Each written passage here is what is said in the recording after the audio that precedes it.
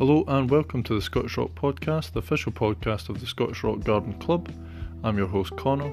As always, be sure to check out the Scottish Rock website at www.srgce.net for the most recent information on shows, lectures, the Scottish Rock Journal and the International Rock Gardener.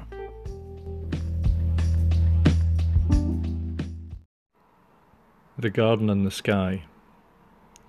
On a cold Scottish day in Perth, I was sitting with my former boss from America and his wife in a lovely, warm French restaurant. The beast from the east had just passed, and I had longed to see a small nearby garden. With darkness upon us, I decided to phone there and chance my luck to arrange a visit that night. A very kind lady answered and informed me that the head gardener lived on site and was happy to show us around. We met the figure holding the torch in complete darkness. He was our guide. The light bounced off the whites of the glanthus and the cinnamon undersides of rhododendrons. The gardener told us a story of a garden in the Bavarian Alps where he had worked as a young man under one of the great Alpine gardeners, Dieter Schacht. The story of the garden in the sky stayed with me. A year passed before I encountered the Merlin Trust, which offered me the chance to work there. I jumped at the chance. Few alpine gardens have attained the fame of the Schachen over its 118-year history.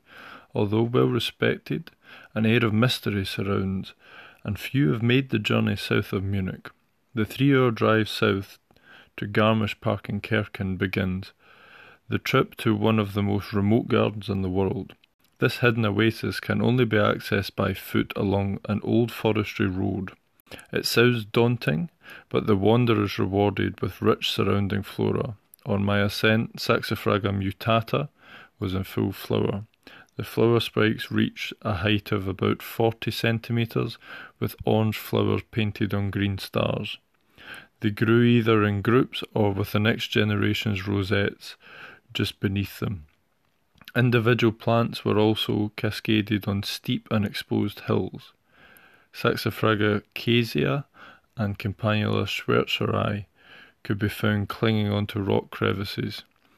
Prenanthes purpurea would be found on the grass road verges as you were walking up, its graceful arching stems along with Aquilegia atrata, both in flower and both contain a vivid purple.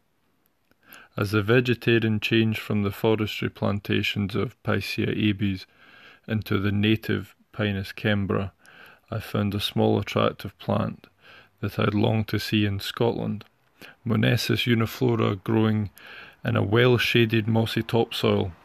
I was surprised by its diminutive stature, only 5 to 10 millimetres, as in photos it always appears larger.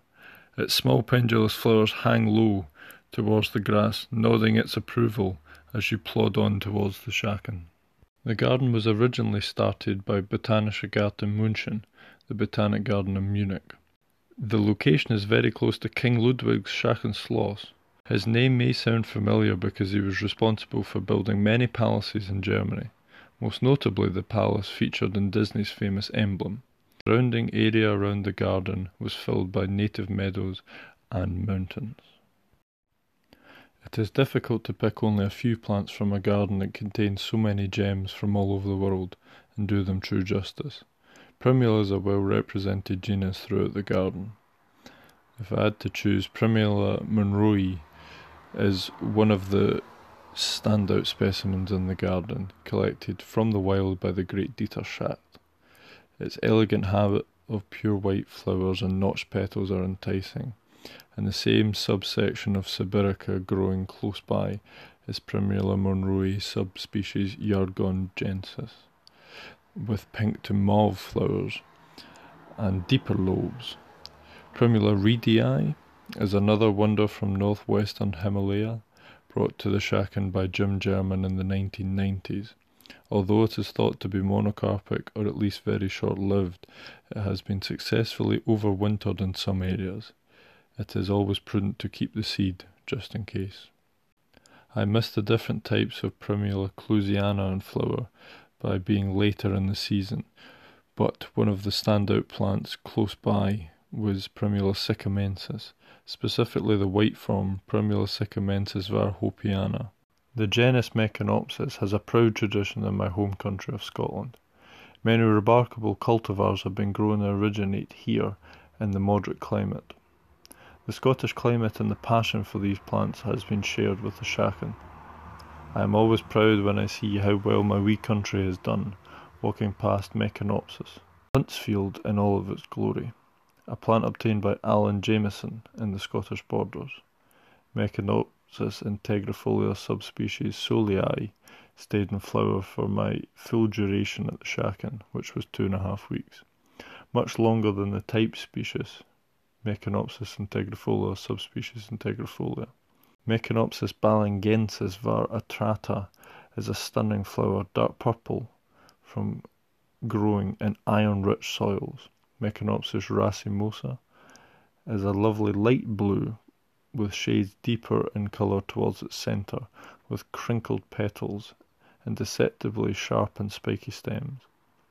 A deep blood-red flower of a possible Meconopsis stantonii also joins the group, although we were not entirely convinced by categorizing this as a species because of its frequent hybridization and the introduction of many coloured forms as Meconopsis napoliensis.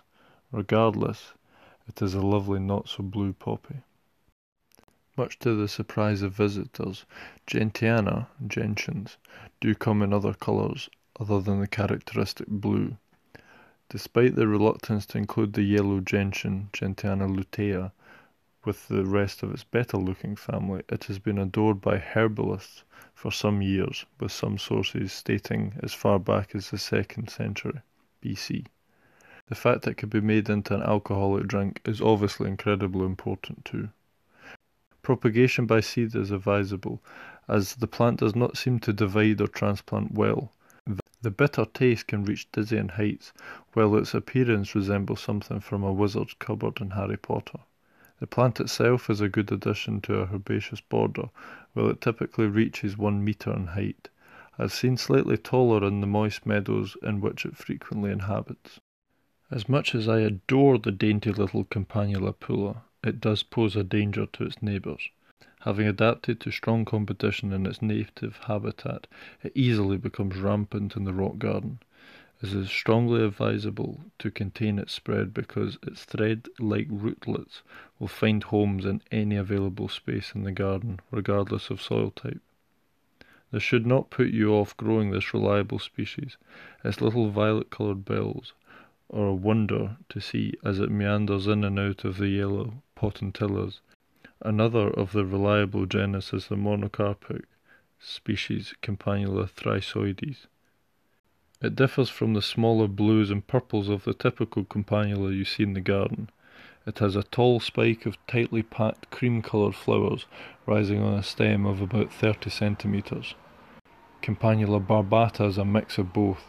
It is as tall as thrisoides, but has the typical blue bells cascading down on an elegant stem. Jenny, the head gardener at the Shachan, collected Maria alpina near the Drakensberg Mountains in Lesotho. High-altitude ultraviolet light at the Shachan makes the colour more intense. It grows in basalt rock soils in its native lands, which are kept wet through frequent and nearly daily thunderstorms. Its early summer emergence suits the short growing season at the Shachan. The flowers last only a day, but multiple flowers appear for around 10 days. The seed is sown at 18 degrees Celsius, after which germination should take about 4 or 5 weeks. Pneumococcus seems to be the plant that keeps on giving. Regardless of which one of the 10 or so species you have chosen, it tends to result in a stunning plant. Downward-facing flowers of Pneumococcus oxypetala were tucked into one of the Himalayan beds. Its pink shade with a light white streak through the centre of the petal is accompanied by the pink and white speckling individual to every plant. Pneumococcus aperta is another highly variable plant that seems to change its patterning from white with pink blotches to light pink with deeper blotches. It sounds odd to mention weeds when talking about such a prestigious garden, but bear with me, because the Shachan has no ordinary weeds. It is surrounded by a protected nature reserve, and lots of native flowers creep in. Although considered a prize ornamental practically everywhere else, such beautiful plants as Lilium martagon must be removed. Gymnodidia, a native orchid, has sown itself in among the plants throughout the garden. Looking at its roots reveals a small swollen hand for a root system. Castanea elmeri, a parasitic plant belonging to the Orobanche family, comes into flower 3 or 4 years from seed if successfully attached to a host, in this case an erigeron. 2018 was a good year for the Shaken as it was not too dry, leading to the production of 2 strong flowers, which it had again in 2019. Megacarpea polyandra is one of the more unusual plants in the garden. This monotypic oddity comes from China. It flowers 10 years from seed, forming a large umbel with a rosette of deeply divided leaves. Although plants do not produce a lot of seed, it germinates easily. Wolfenia corinthiaca is one of the true Shaken relics. It was planted in 1907, just 6 years after the rock garden was built. Its dense mat of purple flowers has engulfed a rock just by the entrance to the living quarters. The similar Horminum pyrenaicum quickly became one of my new favourites. Given its sprinkling of plants outside the garden in the protected zone, it had clearly been another gardener's favourite. Despite the allure of these exotics, they can pose a great threat to the protective vegetation that surrounds the garden.